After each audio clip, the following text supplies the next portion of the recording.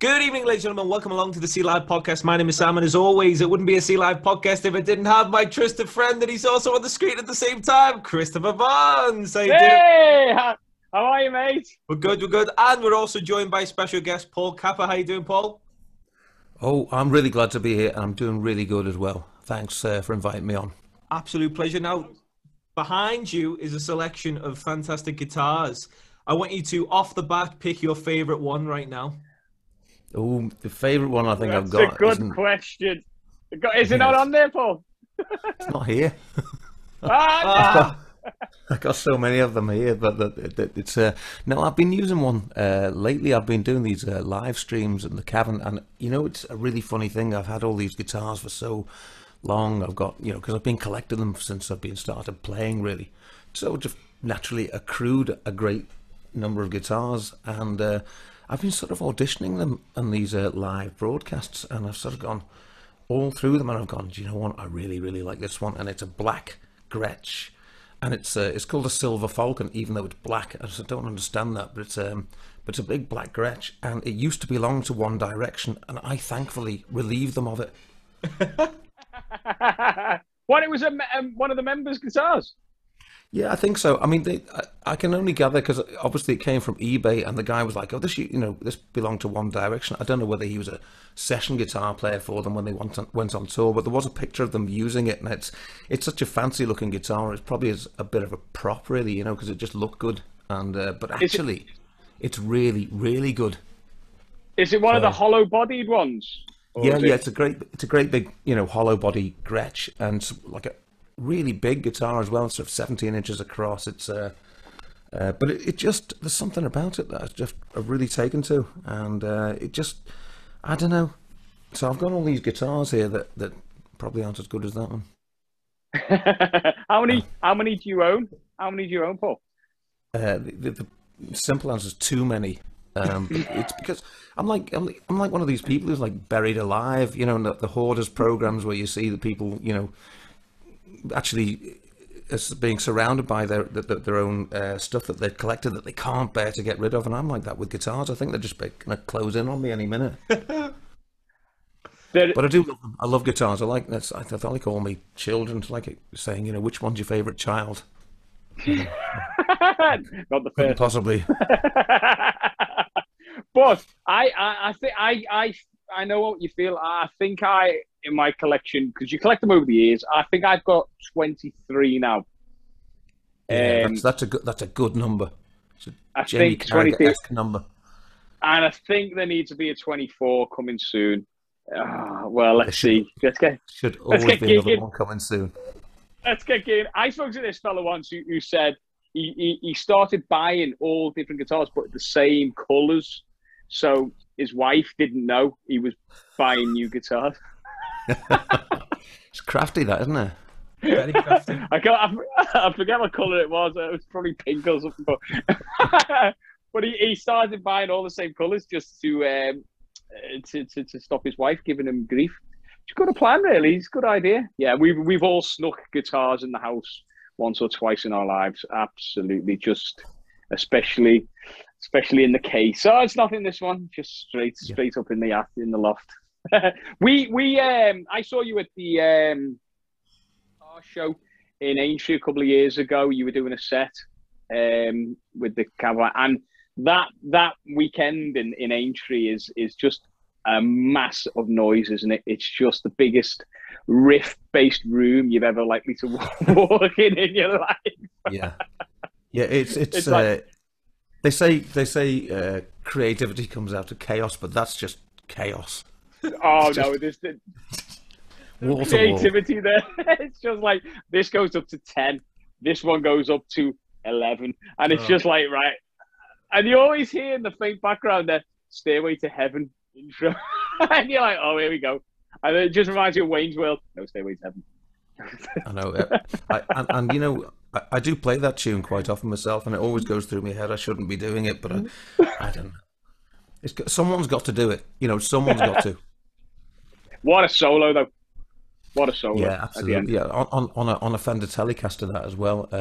You know, he said he was just looking for the sound, and he just pulled out the old Telecaster that he had with the Yardbirds and went for it. And yeah, you know, it's you think it's all so carefully constructed, but and it is in a way. But it's just that when you come to do the business with the solo, you think, oh, I've got to do something iconic, and it's usually just a complete mess. For that, I mean, this is the genius of the man. Did he play that solo on it? I didn't know he played it on a Telecaster. Did he? Yeah. Yeah, Wow. Jimmy Page. He pulled out the Telecaster and just nailed it. And you know, you always think, oh, it's a Les Paul or something, but no. Yeah, because of the tone of it is so heavy. Oh Yeah, wow, yeah, I'm surprised me there.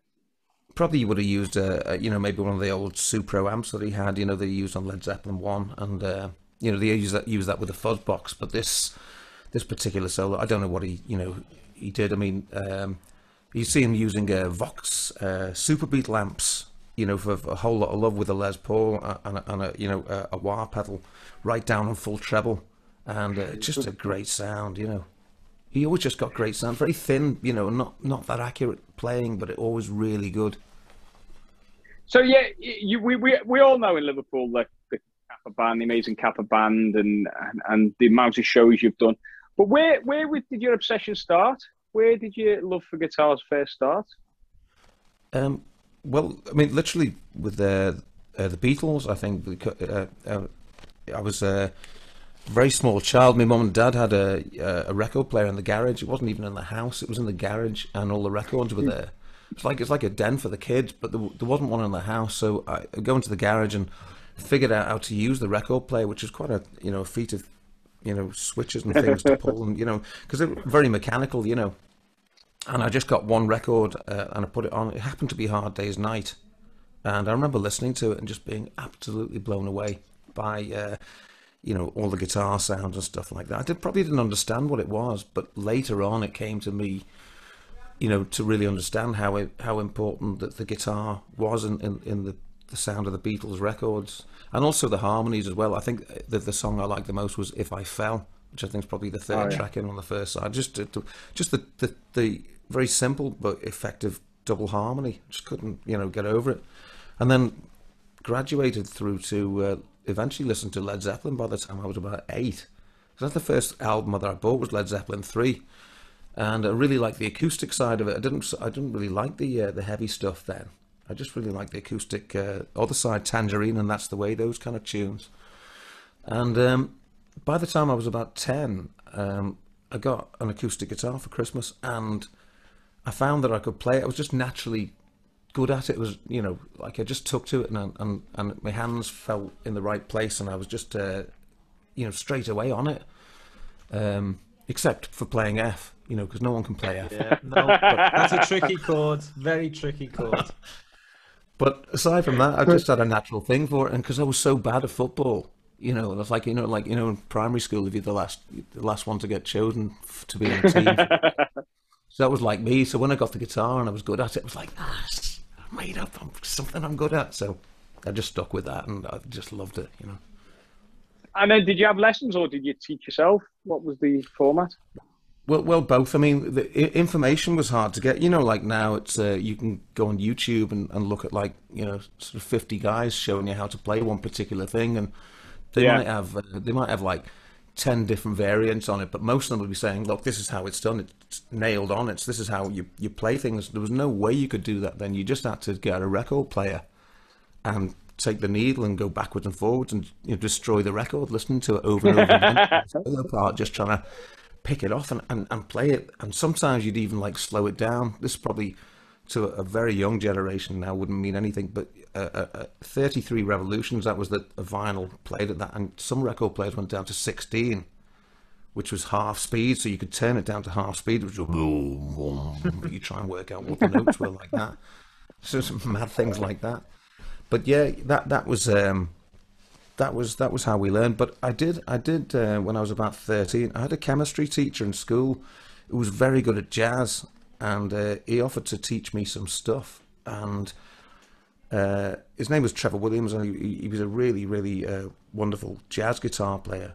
But I wanted to learn how to play like Hendrix and Page and stuff, and he was showing me like Satin Doll by Duke Ellington, and I was like, I don't know that.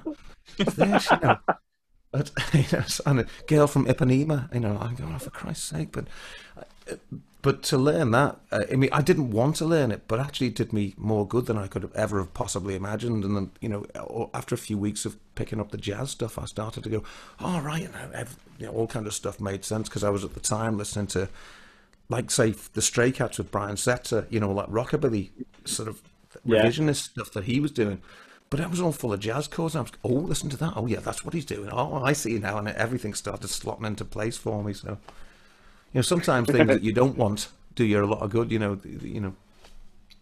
Yeah, I always say if you can work most things out. When I show the kids how to, from getting the basic chord idea, you'll find that the tunes develop from the chords. So once you get your head around the chord, just figure it out. It's there. You've just got to visually. When you were growing up, and I've always said it, when you listen to a riff, you think, "Oh, that's so easy. That is why didn't I write that? Why did I discover that? Why? Do you know what I mean? Whole lot of love. Why? It's so easy. Why didn't I find it?" I think like Smoke on the Water. And you're like, oh yeah, I can do that. But that's the beauty of the simplicity. That's something you've really got to aim for. Something really, really simple. Works. That's, you know, you could argue that was the same for rock riffs, but you could just take it back to Beethoven and go da da da da da da da, and you're in the same territory. It's just that's how simple it is. But so hard to do that. Well, if only Beethoven had a rock keyboard, he'd have been. The world would be in a different place. No, he had a Baroque keyboard, I think he had. On the floor. Did he come? Just see what would. Did he come slightly after? Yeah. Who knows? But it's a part of the revolution of music at some point. So, who was your apart from Zeppelin, the rock stuff? Who else were you influenced by growing up? Well, I mentioned Brian Setzer there because he I mean, aside from all the other records, because I used to listen to anything that was in the house, so that things that my mum and dad had, where I'd listen to Johnny Cash, and didn't particularly like Johnny Cash, but later on, a lot of these things that I listened to when I was young sort of came back like a sort of musical boomerang and hit me. So I wound up, you know, doing a lot of rockabilly and country stuff, and I was quite well versed in it when it came round for me to do that. So, you know, I'd be listening to Rick Nelson records, and I'd be listening to James Burton playing, you know, solos like, you know, Hello Mary Lou, or, you know, and so really early Telecaster players like James Burton, you know, figured. And later on, when we started to become like a working band, because we spent a lot of the 80s trying to be an original band, and that obviously it's a difficult path to walk. And so we had a situation where I basically had to go out and try and earn some money. A mate of mine said, we can go out on the weekend and play in social clubs and we'll get paid for it. And I said, well, what do we have to do? He said, I'll ask me mum. So he came back and he said, she said Elvis. And I said, oh Christ, no, Elvis, really? Because you know, again, it was just like, to me, that was, you know, Elvis, Las Vegas kind of Elvis was, you know, something my mum liked, and it wasn't cool. But so I said, well, that's easy, isn't it? It's like what we said before, you know, what you were saying. So I went and listened to the records, and I was going, right, those three chord records, all those, you know, just like, you know, Blue Suede Shoes and Jailhouse Rock. I mean, how difficult can it be? And I started listening to all the guitar parts, and I was like, I can't play any of that. Scotty Moore, and I realised that I was like, you know, I was just big-headed. I thought because if it wasn't in some funny timing or something, you know, mad, that it was difficult to play.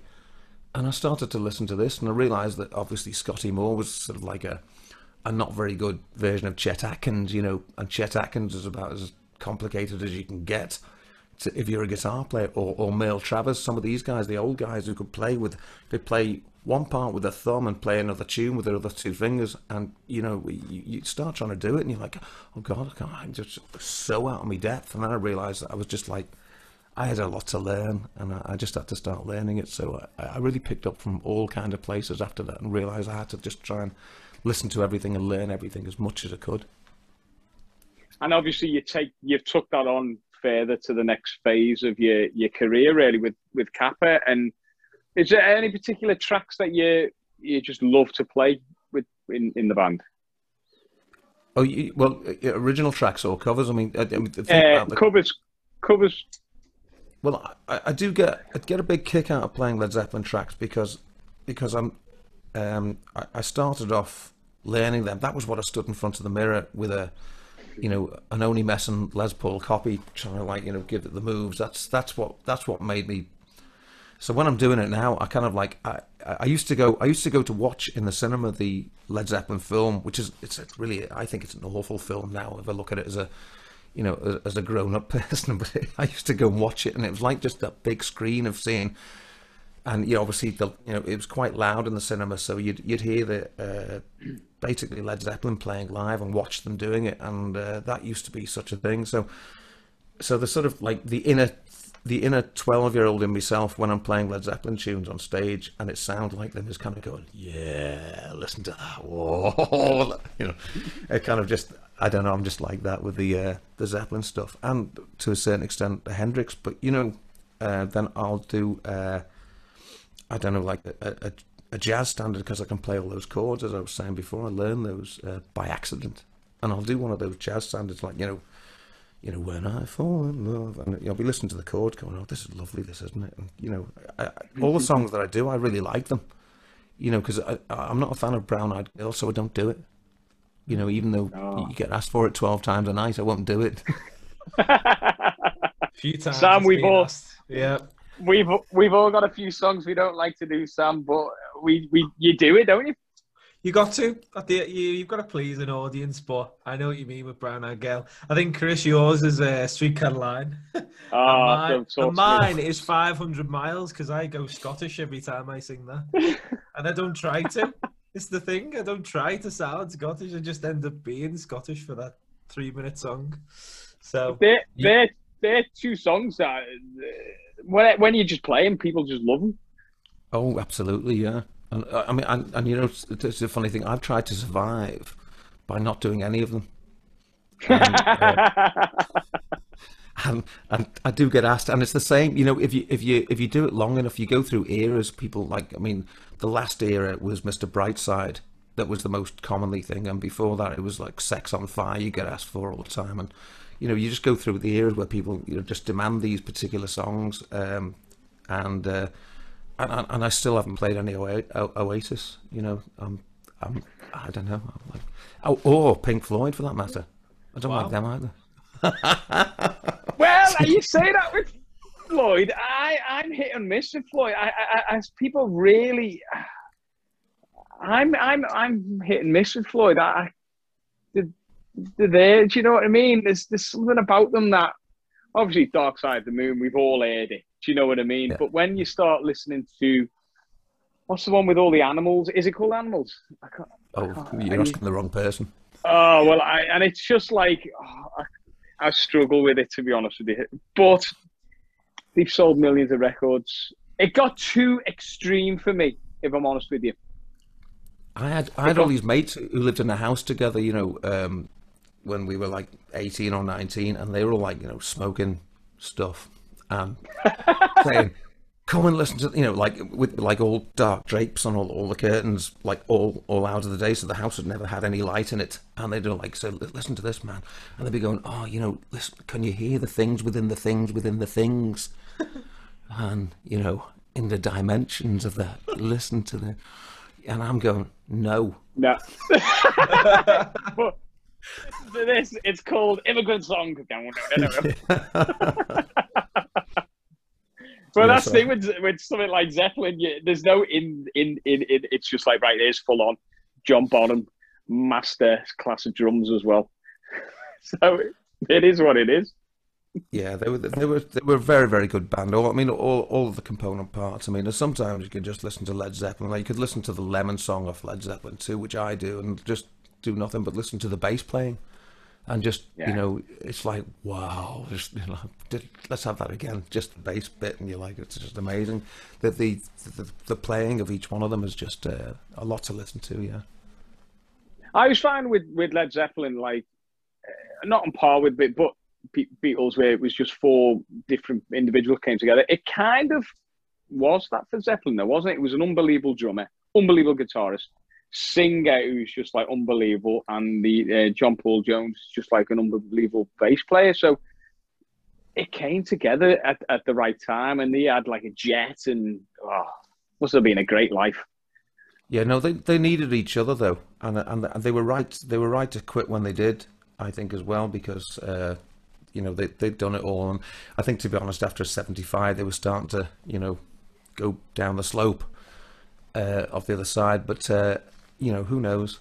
But yeah, I mean, that's a great thing if you have a band where the you know the you know, the whole is greater than the sum parts. It's, you know, that's a really good feeling. It doesn't happen very often though. You know, it's like it's if you get it and it's rare, you try and hang on to it. So Kappa Band, has it had different members through the years, has it, or have you? Yeah. How's it work? Well, I'll give a brief explanation. I was 6 years in a band called Cat Scratch Fever, which was, we had a record deal and we played Glastonbury and we did a lot of stuff. And then I had a little period with Pete Wiley after that one where we were signed to Columbia Records via Sony on a really big deal. And I got to see a lot of the industry. When I'd left Cat Scratch Fever, the band carried on without me using the name. And I found myself unable to work because I'd phone people up and say, "Oh, I'm from Cat Scratch Fever," and they go, "Oh yeah, well, we booked them," and you know, and I'm going, "Yeah, but I was," and so I decided. So I thought, I'm going to start a band of my own, and I'm going to call it Kappa of some description because it's my name, and that way, if anybody leaves the band, they can go, but I can stay because it, you know, there's no arguments about whose band it is. It's my name on it, and I suppose I was a bit bloody minded, and we had it all.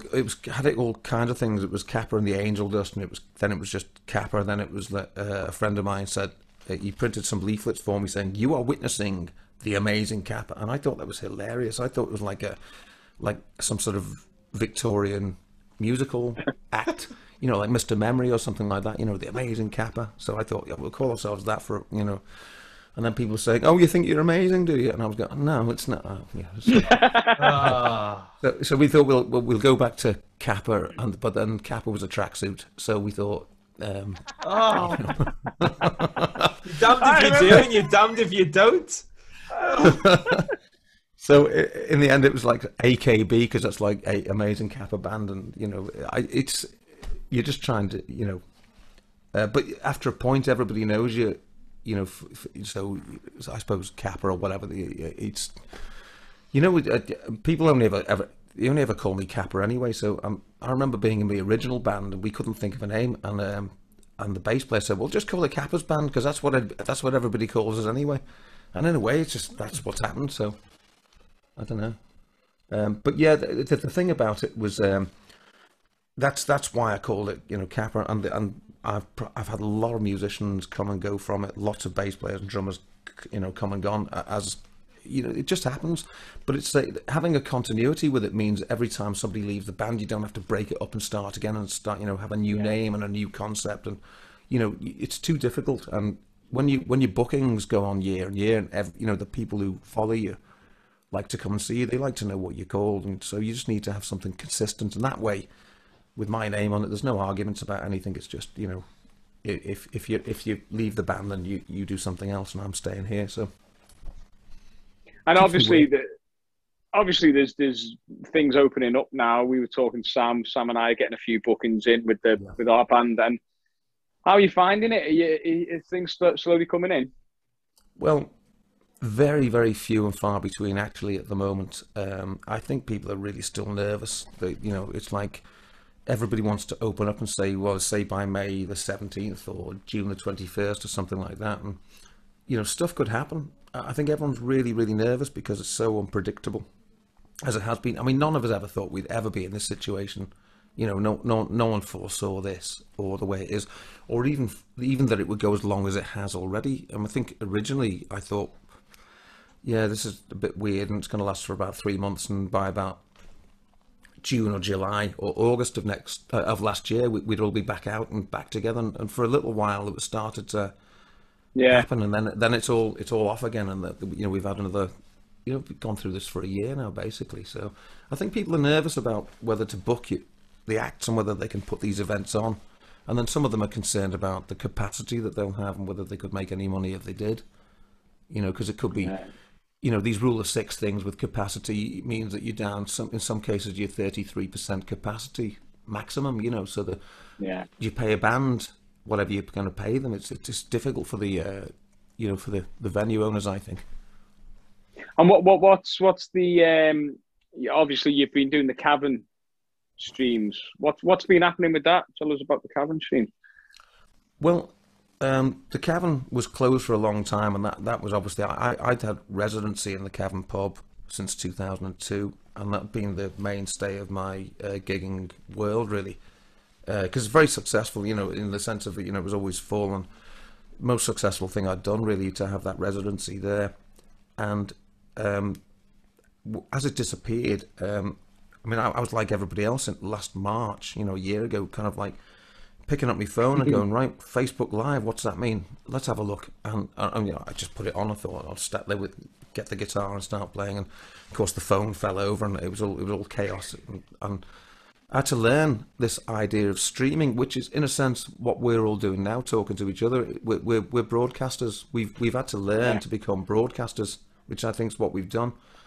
And so I took it a few steps further. I just started getting multi cameras and you know, equipment to, you know, mix that and mix the audio and the video, and the idea that we could stream almost like, you know, like as a TV show. And when it came to it, the Cavern needed they went into a further lockdown, and so they couldn't do live shows. So they said to me, well, could you do, you know, the stream? And I said, well, I can. So that's what I've actually been doing that since November now. So it's really odd because it's been 7 days a week. It's, you know, 8 days a week, I should say, shouldn't I, for the Cavern? Hey, smooth that, wasn't it? No, but it's yes, 10 hours a day, 7 days a week, and so I mean, I've got a day off today, and I've got a day off on Tuesday, and that's all I'm doing. And I get to perform on it myself 5 times a week, and it's just been an absolute lifesaver for me to do that. Yeah. And it's been funded by the Arts Council as well, because I mean the Cavern's quite a big concern. You know, it's a big tourist attraction as well. It's probably, I think it's bigger than Westminster Abbey or something like that. You know. Wow. But obviously it will come back, and you've got this new sort of angle that you can do things now. So it's as Sam came up with the concept for the podcast. Yeah. It's kind of reusing your skills in a different way now. So hopefully this streaming stuff you can take on for the next level, even when things are open. Well, you saw the infamous advert saying, you know, right, retrain now, and I thought, yeah, already done it. Yeah, but you know, in a useful way. Actually, that's a very useful way. I mean, I didn't have a clue about, you know, putting up a Zoom call or Skype calls or anything like that to do with Facebook Live or Instagram Live. You know, I've got Instagram, I've got them all. You know, I'll scroll through timelines and like photos of my cousin's dog. You know what I mean? But that's you know what I mean? I don't know. So to be fair, that's a great way of putting it. I mean, I think everyone's come on leaps and bounds, you know, especially my nan, who can finally do a FaceTime now. Oh, she done it FaceTime? Yeah. You can do it. Fantastic. She just Siri and then says FaceTime me, and then there you go. Off she goes. So no, but that's true. I think all the older generation are getting onto FaceTime, because when the first lockdown came, I had FaceTime my mum and all could see was her forehead. Do you know what I mean? While she was, so, and now I can see her face while she's doing it. I still have not become computer literate though, Sam. We know this is a problem. A very big problem. So, he's learning. You're doing your best. You're doing your best. So obviously the Cavern. and the live stream, and it's just amazing to be in there, and obviously to be surrounded with sort of the wealth of, you know, the Beatles, you know, in its entirety.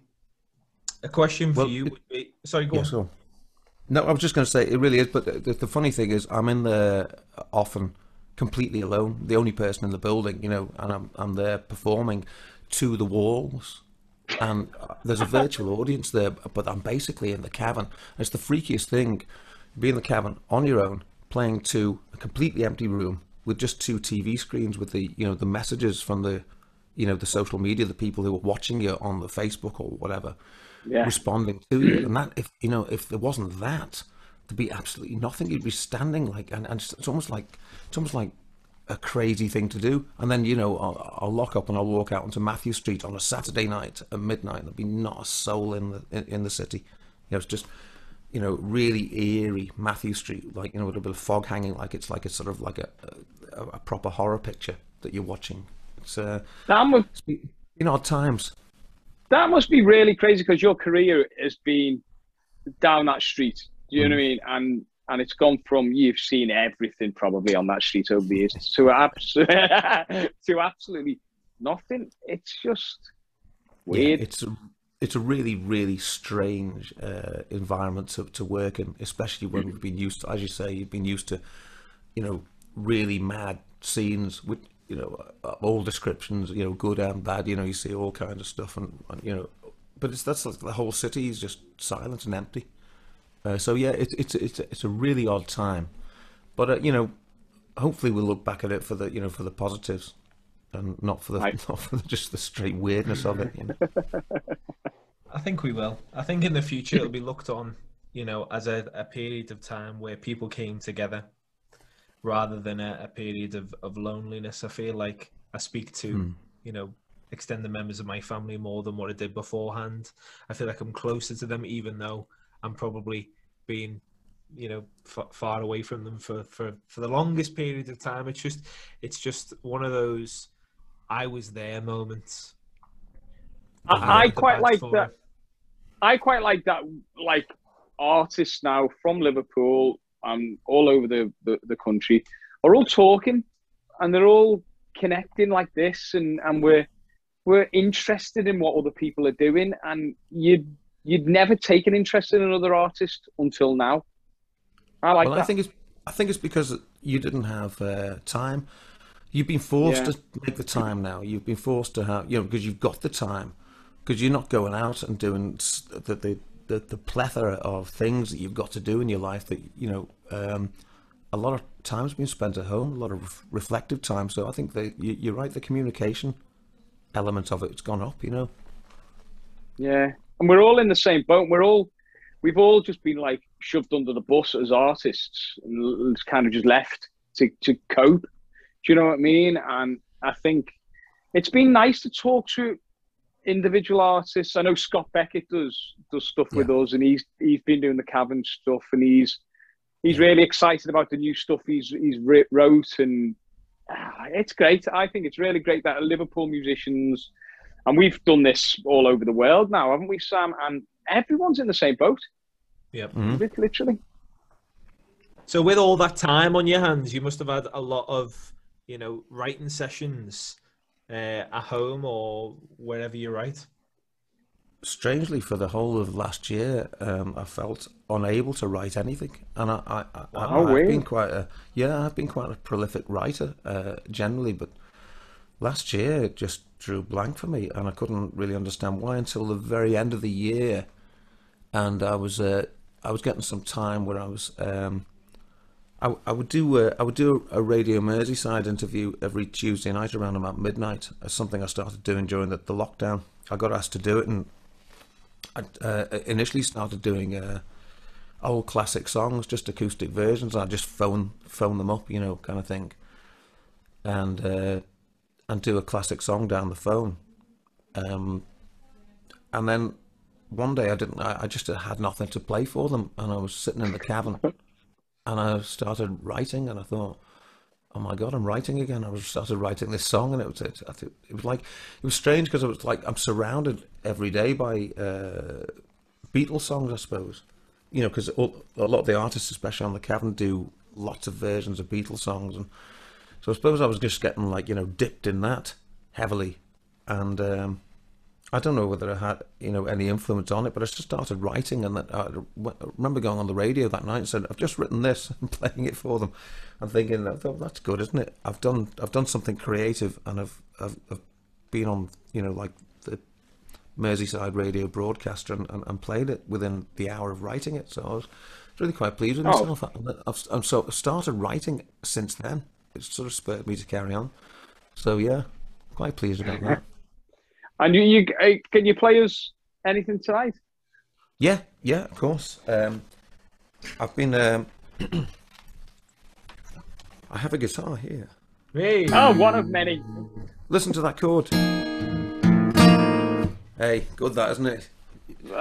Name that shooting one. 40 years of playing to get that, you know. Yeah, so I've got a few songs lately, but one of them's called I Come Running to You.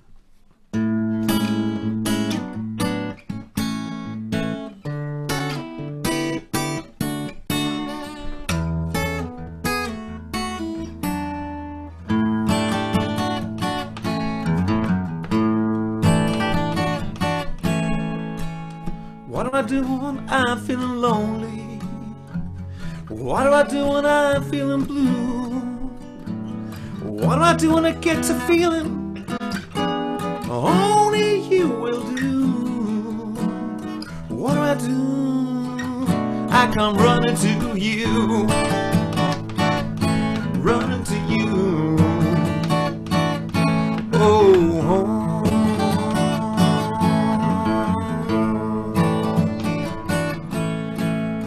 What do I do when I'm downhearted? What do I do when I've not a clue?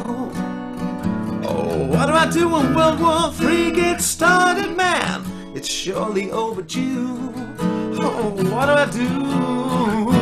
I come running to you, running to you. Oh, running to you.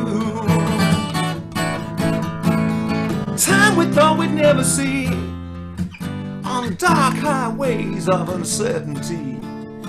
Who can I rely on, baby? No, it's only you and me. Only you and me. Oh, oh, oh.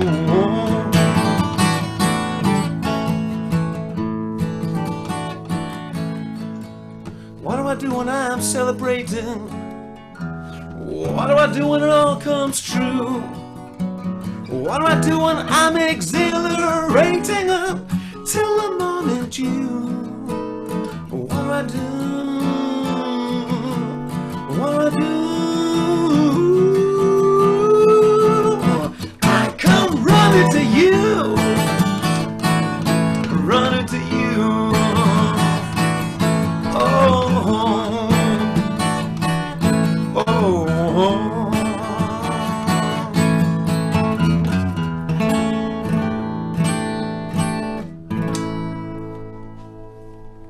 Hey, fantastic. Thank you very much. Fantastic. Thank you very much. Now I'm going to do Brown Eyed Girl.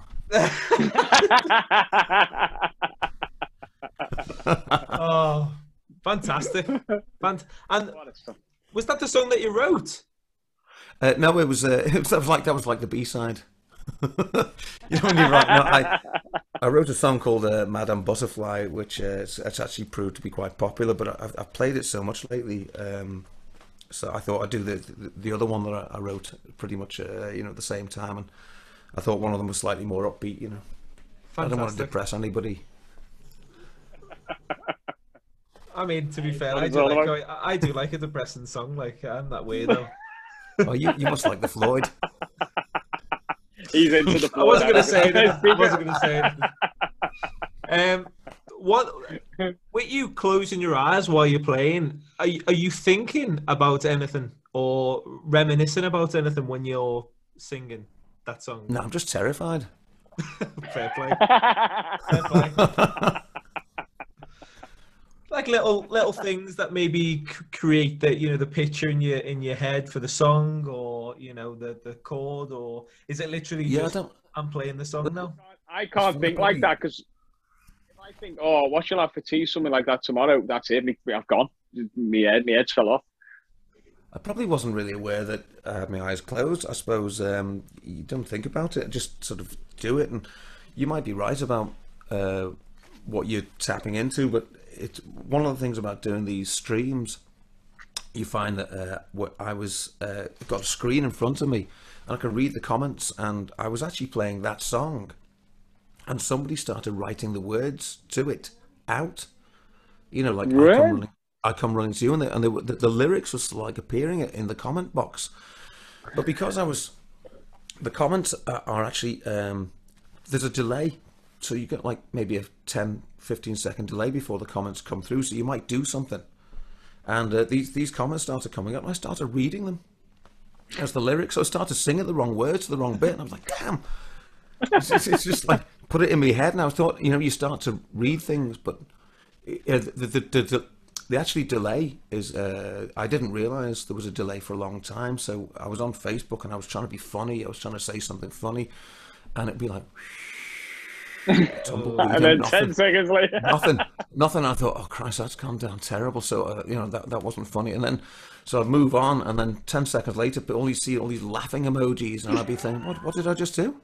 What was funny about that? And I couldn't work it out. And then I realized there was a big delay, and I thought, oh yeah, no, you did get a laugh. You just, and you imagine being a comedian and having to wait 15 seconds to get your laugh. I can't think of anything worse than that.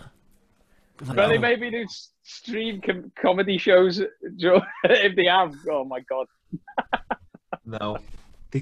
Well, it's happened, hasn't it? It's definitely happened, but yeah, that's a bit of a stretch. That 15 seconds, no.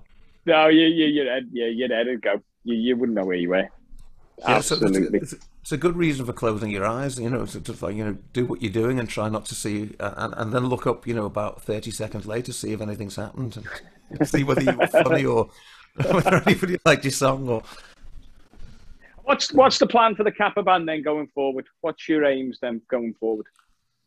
Well, we had a setback because I had the two members of the band for about 8 years. I had Maria, who was a bass player, fantastic bass player, and I had Laura playing the drums. And Laura decided to leave, I think probably about 6 months ago now. I can't even remember when it was, but she left, and because she'd been in the band for about maybe a decade, that meant that whoever came in would have to learn an awful lot of original material for a start, So that was that's been quite a challenge, because when you've got a band that's 8 years into it, you've got quite a lot of material together, and that you can pick and choose from on the gigs.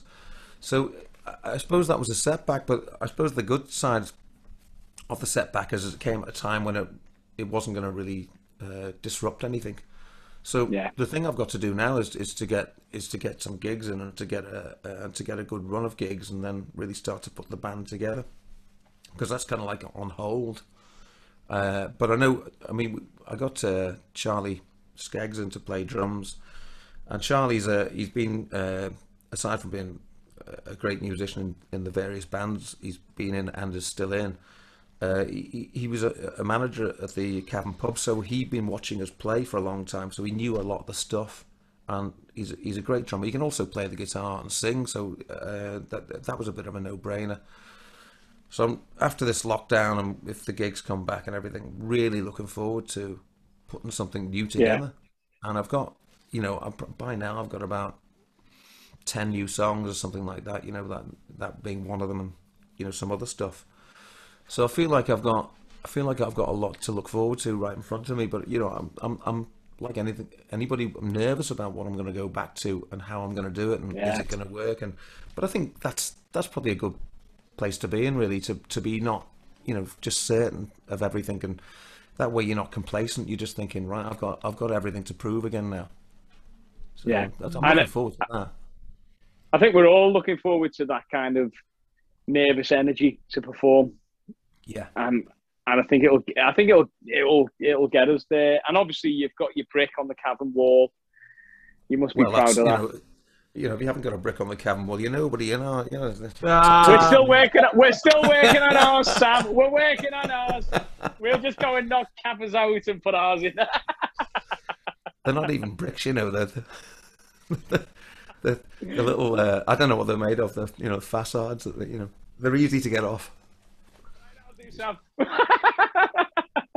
Thing is, I work just off Matthew Street, so. You never know. Get your hammer. We are coming to the end of this podcast, gentlemen. But one thing I've noticed, mentioned at the top of the podcast, those fantastic guitars.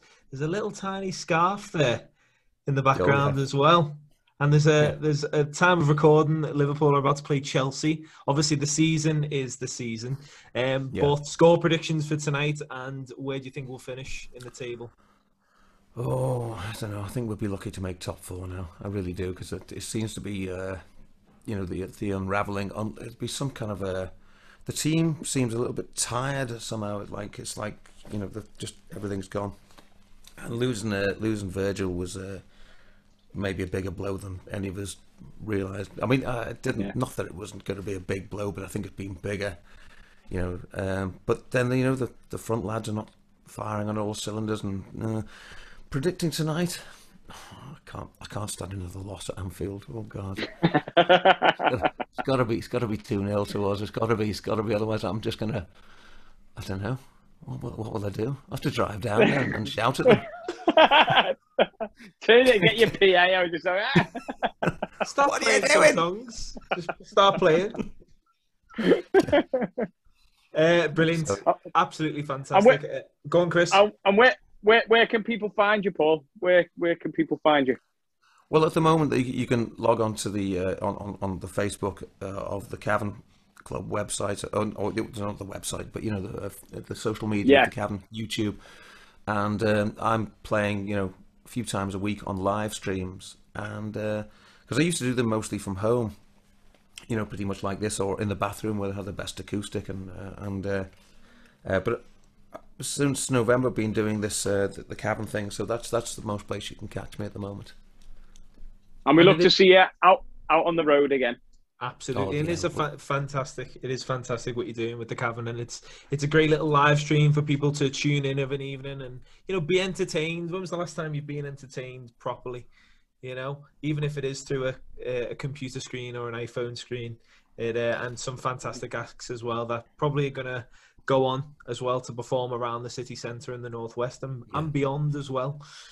So Paul, thank you so much for taking the time to speak to us this evening. It's been an absolute pleasure. Thank you. Absolutely my pleasure as well. Thank you very much. Thanks for having me. Cheers, Paul. Thanks, mate. Chris, another edition of the Sea Life podcast. We're getting close to the birthday. Big birthday in a few weeks. We'll be turning a whole 1. So make sure you stay tuned for our very special birthday podcast. Very special guest. Chris was bricking it, let's just say. Yeah, I was. Just a bit. In the meantime, folks, stay safe out there, and we shall see you for another edition of the Sea Live podcast. In the meantime, stay safe. Bye-bye.